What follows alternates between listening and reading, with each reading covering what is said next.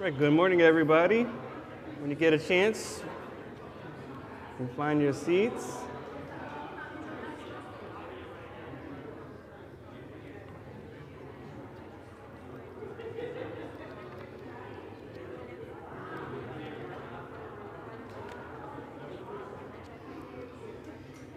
Well, good morning, everybody. It's wonderful to be with you all. It's good to see everyone here, and good to see some new faces as well. So it's always a blessing to be with you all. And today I thought about the Transfiguration, and it seemed pretty basic and in a lot of what we've learned in the past. But then as I started studying and started realizing, okay, we're talking about the glory of Christ, and so how in the world am I going to explain something so glorious?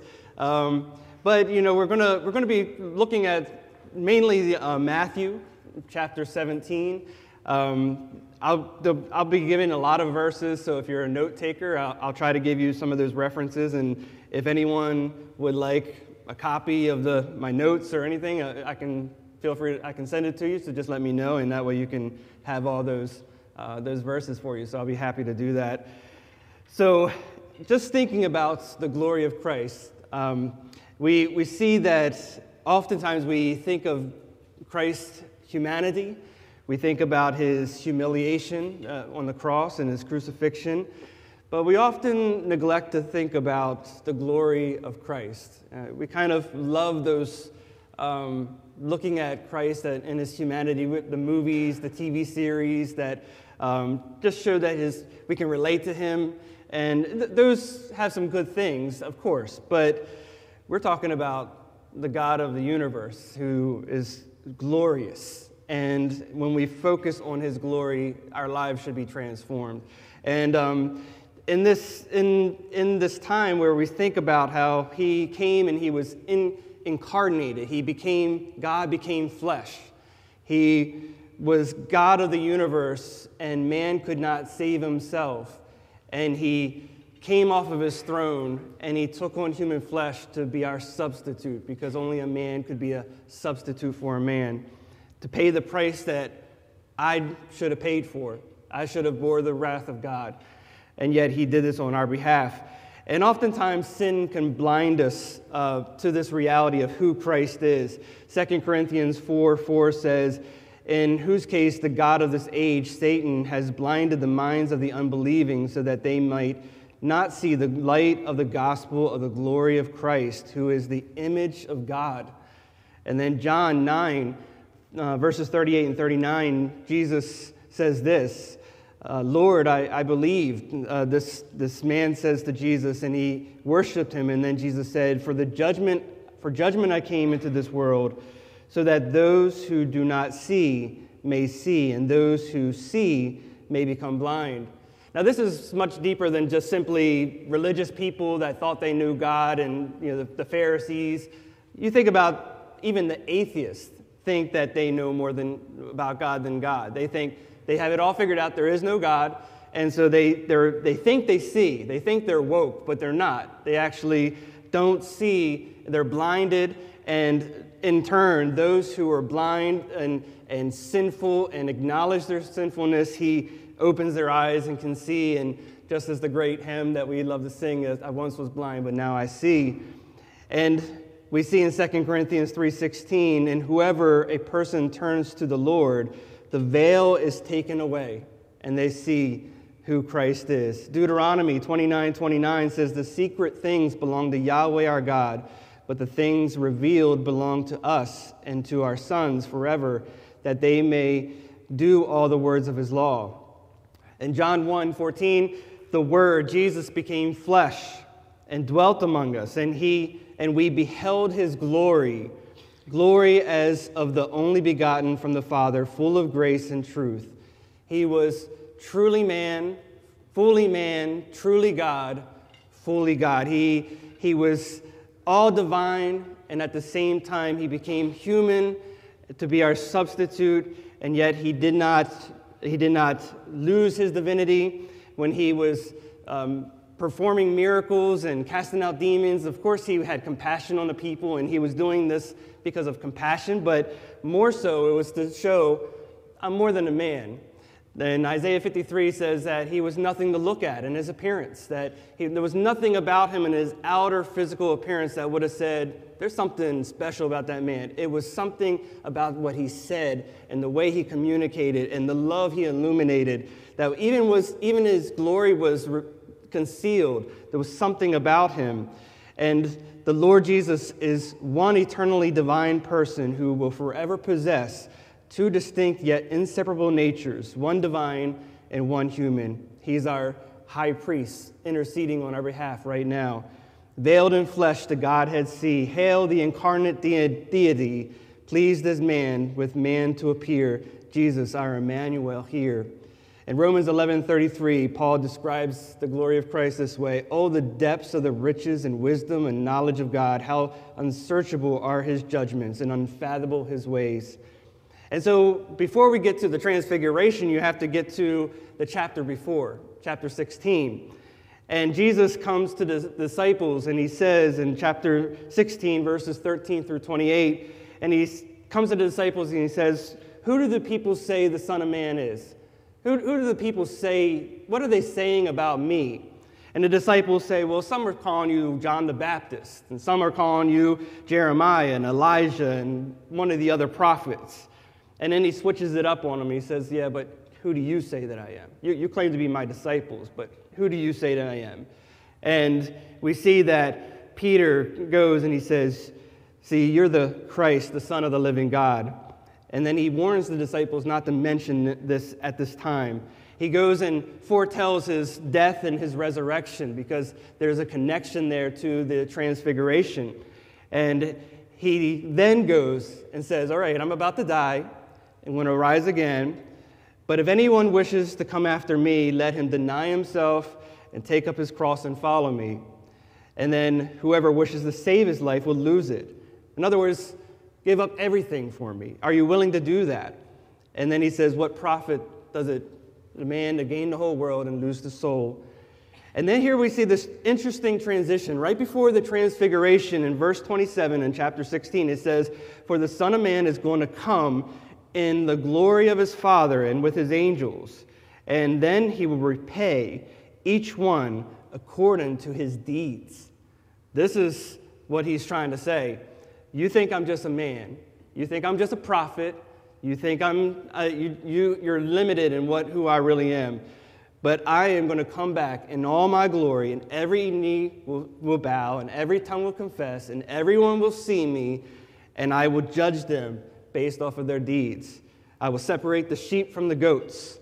And Mark 8:38 goes further. He says, for whoever is ashamed of me, and my words in this adulterous and sinful generation, the Son of Man will also be ashamed of him when he comes in the glory of his Father with the holy angels. And then in verse 28 he says, truly I say to you, there are some who are standing here who will not taste death until they see the Son of Man coming in his kingdom. Here we see this, that the disciples, they're about to see in the Transfiguration this kingdom coming. We're in this kind of limbo where the kingdom is here and yet the kingdom is coming. There's this fulfillment yet to be made when he comes back for his bride and he judges the earth and he restores the heavens and the earth to all of his majesty and glory. And so he's saying that you're going to see a taste of this in the coming days. 6 days later leads us into chapter 17 of Matthew. 6 days later, Jesus brought with him Peter, James, and John, his brother, and led them to the high mountain. And they were by themselves. And 6 days is usually a period of preparation for receiving revelation. We kind of see this in Exodus 24:16, and it says, the glory of Yahweh dwelt on Mount Sinai, and the cloud covered it for 6 days. And both Moses on Sinai and Elijah on Horeb, and these are found in Exodus as well as in 1 Kings 19, were given this vision of God's appearance, this pre-incarnate Christ that came in the presence in the mountains. And Luke gives a little bit of additional details about this scenario right now. In Luke 9:28, he says that Jesus went up with his disciples to pray. It was probably the evening when the Transfiguration happened. He went up, he often would pray in the evening. And prayer is such an important thing, and it's so hard for us, I'm speaking for myself as well, that we often are just like the disciples. It goes on to say in verse 32, and now Peter and his companions had become overcome with sleep. And you see the same scenario in the Garden of Gethsemane when Jesus is about to be arrested, and he says, don't stay up, pray, don't fall into temptation. And what do? Fall asleep. We often do that. And when we don't pray and we don't get in God's word, we often miss out on the beauty of Christ and his benefits. When we take our eyes off of the object of our faith, Christ, we often fall into temptations and fall into discontentment and all sorts of things. But then when they woke up, and it says when they were fully awake, they saw the glory and two men standing with him. He was transfigured before them, and his face shone like the sun. Just think about the sun, and people that are into science just know how the intensity of the sun. And here, his face was shining like the sun. His garments became as white as light. And transfigured means the change in form. It's the Greek word that Paul uses when he refers to us in Romans and 2 Corinthians to describe the present work that's being done in us. He uses the same word for the transfiguration, saying you're being transfigured within yourself little by little until the day when you're glorified, when you'll be freed from sin and you'll be just like Christ in the sense that you'll be sinless. In Romans 1:20, it says, for since the creation of the world, his invisible attributes, both his eternal power and divine nature, have been clearly seen, being understood through what has been made, so that they are without excuse. In other words, there's no such thing as an atheist. It's all around us. We know it. There's evidence there's a God. They can't deny it, and yet they try to suppress the truth like a ball in the water, and they try to push it under the water, and it pops back up. They can't deny it. And in John chapter 1, it says, in the beginning, the Word, Jesus, and it was a Word, and the Word was with God, and the Word was God, and he was in the beginning with God. All things came into being through him, and apart from him, nothing came into being that has come into being. In him, Jesus, was life, and the life was the light of men, and the light shines in the darkness, and the darkness did not overtake it. In 2 Corinthians 4:6, it says, for God, who said, light shall shine out of darkness, is the one who has shone in our hearts to give the light of the knowledge of the glory of God in the face of Christ.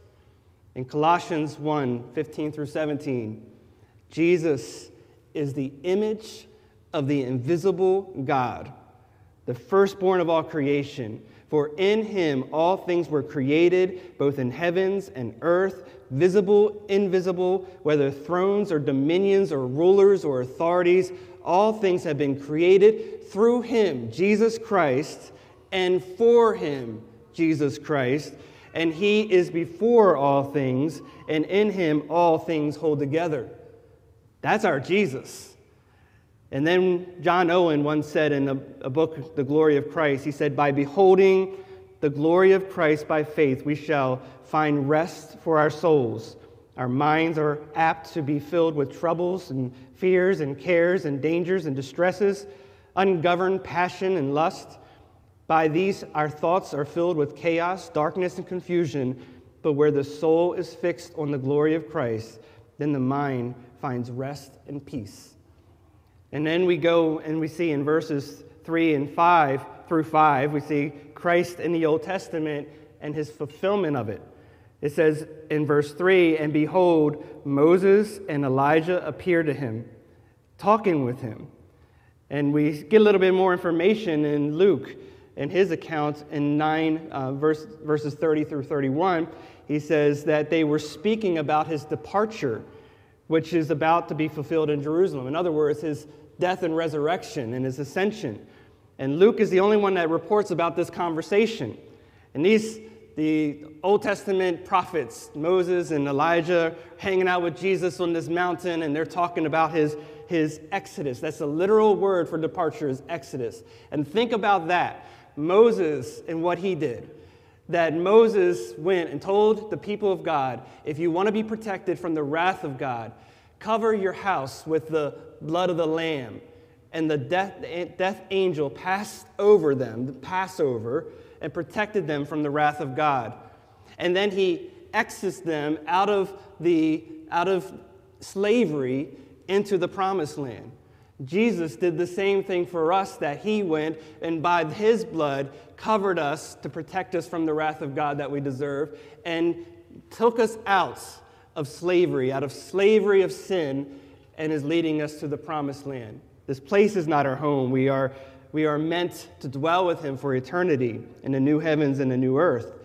And so we see that they're discussing this death and resurrection, and we see that Christ is the greater Moses, who would take the people out of and cover them with the blood of his own blood, and leading them out of slavery of sin into the promised land, into the eternal glory. And then we see Christ in the Old Testament. Moses was the giver of the law, and Elijah represents the prophets. Luke 24:27 says this. This is very interesting. This is right after the resurrection of Christ, and he's concealing his identity to these disciples that are on this road. And he says to them, "Then beginning with Moses and all the prophets, he interpreted to them the things concerning himself in all of the scriptures." Now, at that time, the New Testament hadn't been written yet. He's talking about all the things that were written about him in the Old Testament. And we see that God walking with Adam in the garden, Jesus, the image of the invisible God, walking with them in the garden. Abraham, in Genesis 18, we see the angel of the Lord, and we see Yahweh appeared to him by the oaks. And Yahweh said to Abraham, "Why does Sarah laugh, saying, 'Shall I indeed bear a son when I'm so old? Is there anything too difficult for Yahweh?' And Abraham answered and said, 'Now behold, I have ventured to speak to the Lord, although I am but dust and ashes.'" We see Christ in his pre-incarnate state coming and appearing to Abraham. Hagar in Genesis 16, 7 through 13. Now the angel of Yahweh, when you see the angel of Yahweh, oftentimes it's the pre-incarnate Christ, and she is found by the spring of the water. And moreover, the angel of Yahweh said to her, "I will greatly multiply your seed so that they will be too many to be accounted." And then she called by the name of Yahweh, who spoke to her, "You are a God who sees." You don't say that to an angel. You don't worship an angel. This is Jesus in the Old Testament. And she says, "You are a God who sees." And for she said, "I have seen, I have even remained alive after seeing him." That is glorious. Even in his concealed state, she acknowledged that it is amazing that I'm even alive, that I have come into your presence.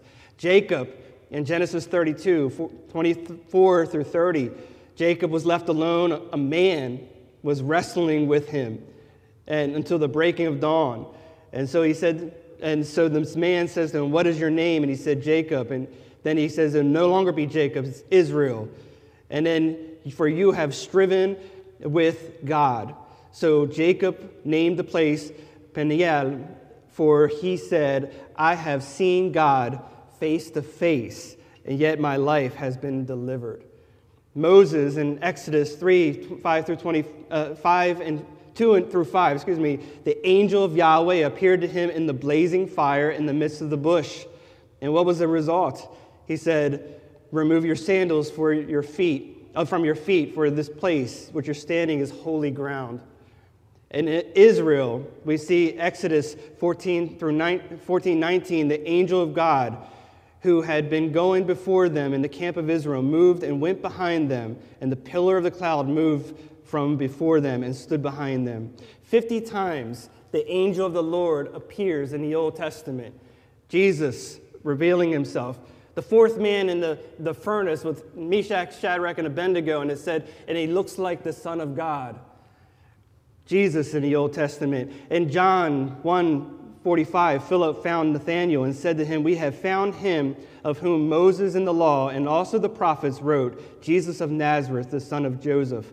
In Matthew 5:17, Jesus says, "Do not think that I've come to abolish the law or the prophets. I have not come to abolish the Old Testament. No, I've come to fulfill it." That is the beauty of Christ, even in its concealed state in the Old Testament. And here, Moses and Elijah, representing the law and the prophets, are standing with Jesus. And Jesus is in all of his glory. In verse 4, Peter answered and said to Jesus, "Lord, it is good to be here with you. If you wish, I will make 3 booths, and one for you, one for Moses, and one for Elijah." Peter had a habit of often saying things without thinking. And here we're seeing Jesus in all of his glory. We're seeing some dead guys in all their glory as well being revealed. And we see that he didn't understand the glory of Christ. Moses and Elijah don't deserve honor. They don't deserve booths or tabernacles of worship. And only Christ deserves that. That was the whole point of it. And he didn't get it. And Matthew 16:15 says, "And he said to them, 'But who do you say that I am?' And Simon said, 'You are the Christ, the Son of the living God.'" And here he doesn't realize you only deserve the worship. He's saying, "I'm going to build some tabernacles of worship for these other guys." And so God the Father speaks, correcting Peter and the disciples as they will be the ones that he will build his church after Christ ascends to the throne. And this heavenly declaration is a high point of divine revelation concerning the identity of Jesus. Just as God had revealed himself in Sinai, and now he reveals himself in the one who speaks through his beloved Son, he goes in verse 5, while they were still speaking. So while Peter is still speaking this we'll say nonsense, behold, a bright cloud overshadowed them, and behold, a voice out of the cloud said, "This is my beloved Son, with whom I am well pleased. Listen to him." Moses no longer is alive. He was the law. Elijah, he's not here. Jesus is the greater prophet. He's the greater lawgiver. Listen to him and him alone. In Deuteronomy 18:15, Moses writes under inspiration of the Holy Spirit and says, "Yahweh will raise up a prophet. Yahweh your God will raise up for you a prophet like me," says Moses, "from among you, from your brothers. You shall listen to him." So we're seeing the fulfillment of even the words that Moses prophesied in Deuteronomy. And in Hebrews chapter 1, it says, "God, having spoken long ago to fathers and the prophets in many ways, in these last days spoke to us in his Son, whom he appointed heir of all things. Through him also he made the worlds, who is the radiance of his glory and the exact representation of his nature, and upholds all things by the word of his power, who, having accomplished cleansing for sins, sat down at the right hand of the majesty on high." Christ is our prophet, priest, and our king. And then I say to you today, look to Christ. And you see in verses 6 through 9, the disciples heard this and they fell to their faces and they were terrified. And Jesus came to them and touched them. This is a representative also of what you see in Isaiah chapter 6. And Isaiah sees this vision of God's glory. And it says that the seraphims had 6 wings, and that they would have 2 wings that would cover their eyes because God was so holy they couldn't see his face, and 2 to cover their feet because they're on holy ground, and 2 to fly. And they cried out, "Holy, holy, holy is Yahweh of hosts. The whole earth is filled with his glory." And the foundations of the threshold shook at the voice of him who called out. And while the house of God was filling with smoke, then I said, Isaiah saying this, "Woe is me, for I am ruined, for I am a man of unclean lips, and I live among people of unclean lips. For my eyes have seen the King, Yahweh of hosts." And the gospel confronts our sins. And oftentimes we have to give the bad news before we get to the good news sometimes. It confronts our sins, leaving us helpless and broken and afraid. But then you see what Christ does. It says that Christ came over to them. He touched them. He said, "Get up. Don't be afraid." We see that he does that. He touched them and he said, "Don't be afraid." And he seeks us out and he says, You're broken over your sins, and rightfully so. But I paid the price for those sins. And I've covered them with my blood. And I've come to change your heart and transform you from the inside and reconcile you to God and to bring you out of slavery and out of enmity with me, and now reconcile you to my Father, and one day we will spend eternity together. And then we see in verse 9, as they were coming down from the mountain, Jesus commanded them, saying, "Don't tell of this vision until the Son of Man is risen from the dead." And after Peter declares Jesus to be Christ in Matthew 16:20, he said the same thing to them. And after his resurrection and ascension to heaven, the disciples testified of what they witnessed. And I just wanted to give you some of these witness accounts after his ascension. We see that he speaks through his Spirit and his word. Peter goes and says this in 2 Peter 1:16 through 21. "For we did not make known to you the power and coming of the Lord Jesus Christ, following cleverly devised myths, but being eyewitnesses of his majesty. For when we received honor and glory from God the Father, such an utterance as this was made to him by the majestic glory. This is my beloved Son, with whom I am well pleased." He's telling the testimony of what he witnessed during the Transfiguration. "And we ourselves heard this utterance made from heaven, and we were with him on the holy mountain. And we have as more sure a prophetic word." We don't need Moses, we don't need Elijah, we don't need anything else, we need Christ. "For which you do well to pay attention as to a lamp shining in a dark place until the day dawns and the morning star rises in your hearts. Know this first of all, that no prophecy of Scripture comes by one's own interpretation, for no prophecy has ever been made by the will of a man, but men being moved by the Holy Spirit spoke from God."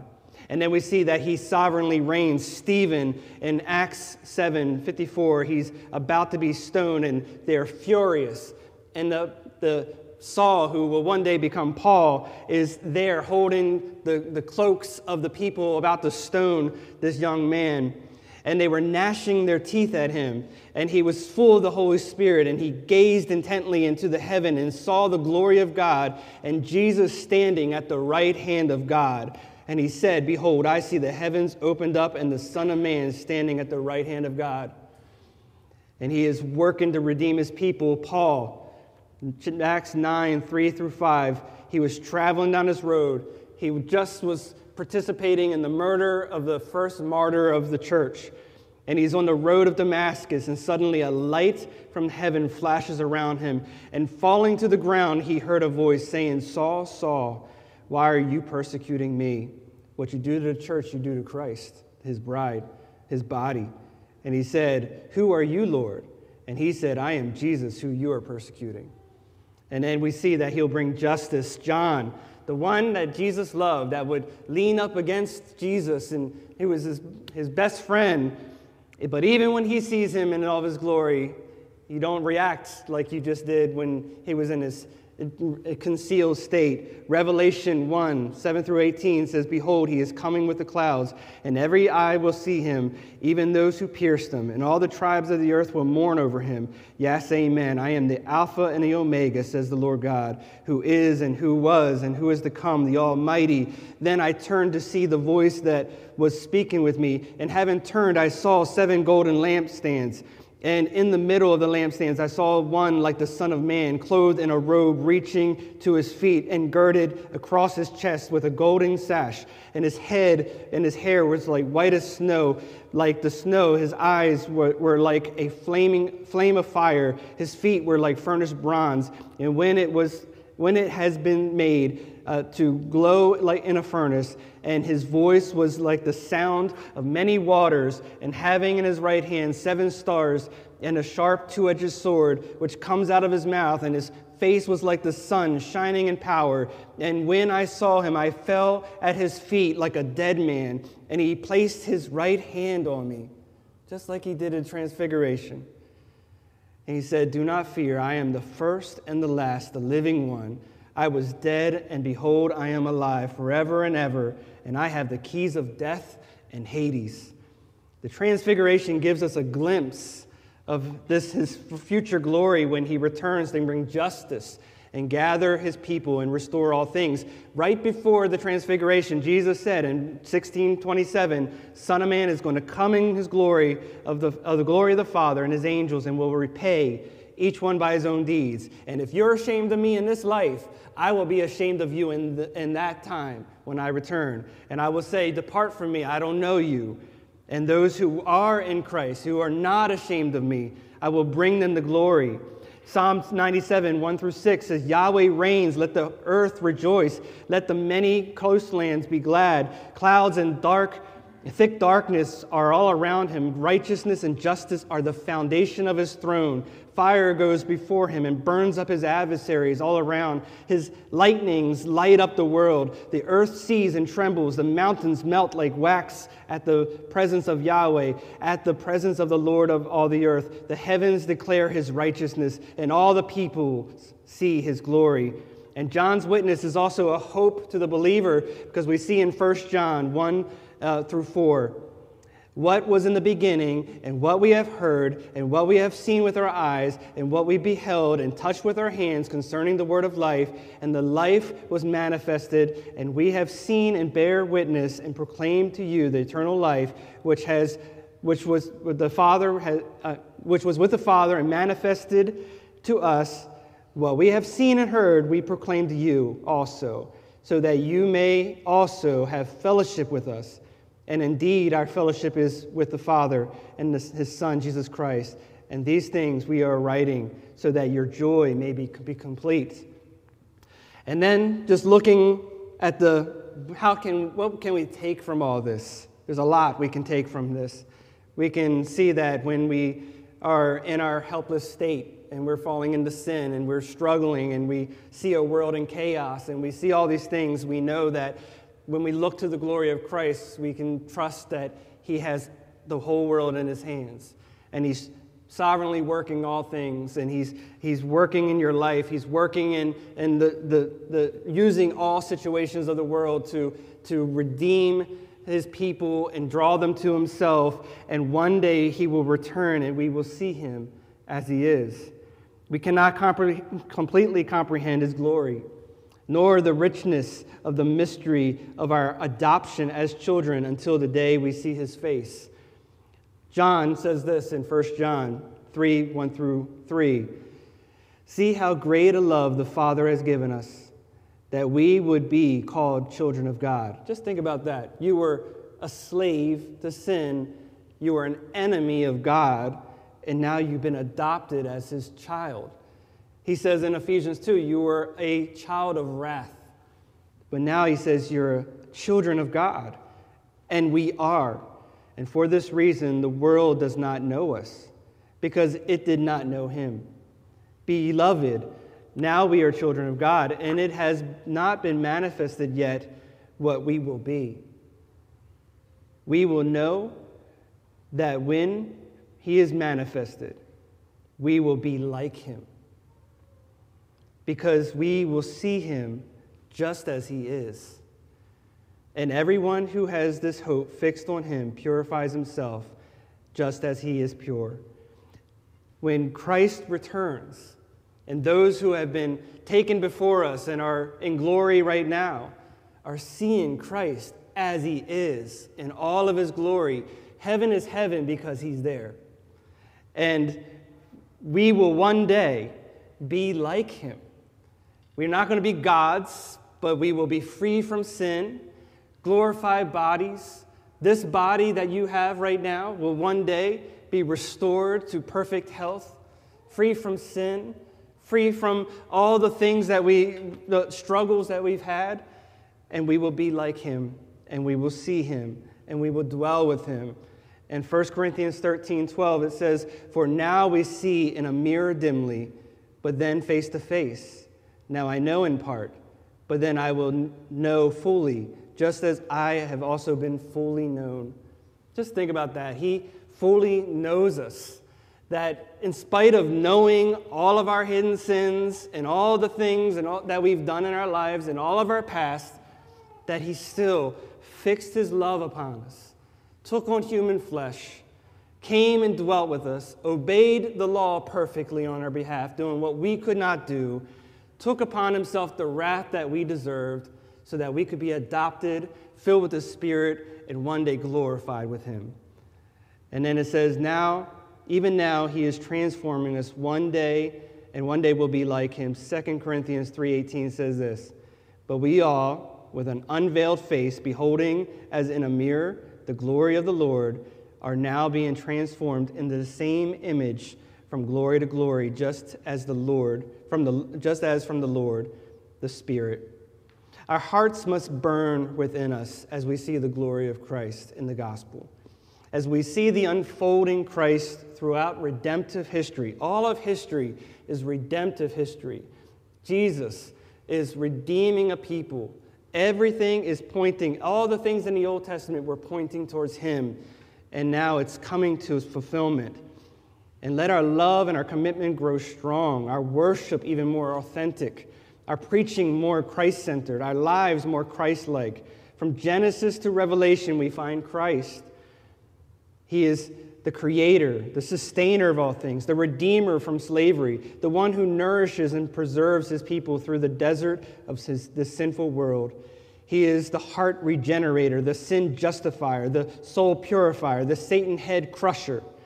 And Jesus would come again to restore creation and make us anew, wiping away every tear from our eyes and cleansing and clearing our vision to see him face to face. It's as though we see through clouded glass. Our eyes cannot see past. This veil of our tears, our present pain, this world can never comprehend. A love that will not end, the light that always will remain. For there beyond the edge of time, his wisdom so divine, the throne of truth, the shining way, and soon in majesty he'll come. He'll take his people home, and in that glory, and in that bright and glorious day, we will see him as he is. The Father God is so holy, the truth in endless glory. We will see him as he is, the wisdom of all ages, the love that died to save us. We will see him. We will see him. Now all creation groans. At times we feel alone. We long to see our Father's face, for there the shadows disappear. Our eyes will then be clear to see the beauty of his face in that place. For we will see him as he is, the Father God so holy, the truth in endless glory. We will see him as he is, the wisdom of the ages, the love that died to save us. We will see him as he is. And so fix your eyes upon the beauty and the glory of Christ, and you will find peace. I mean, to know that not only in this life will you find peace, but you'll have it for all of eternity. And for those that don't know Christ, turn to him today. Repent and believe, and you will find that peace. And if you need anyone, if you would like to speak with us, we're here to speak with you about that. But today is the day of salvation. And so let us pray. Father God, we thank you for this morning that we can come together and talk about something that's so deep and profound and difficult to describe and explain. But we are so grateful for Christ and what he has done on our behalf. We're so thankful for the blood that he shed on our behalf, and that he adopted us, that you have adopted us as children, and that we will one day see you face to face.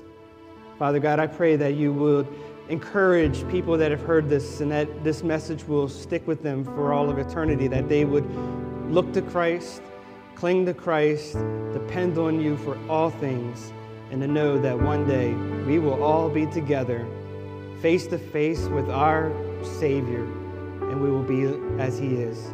We pray this in Jesus' name.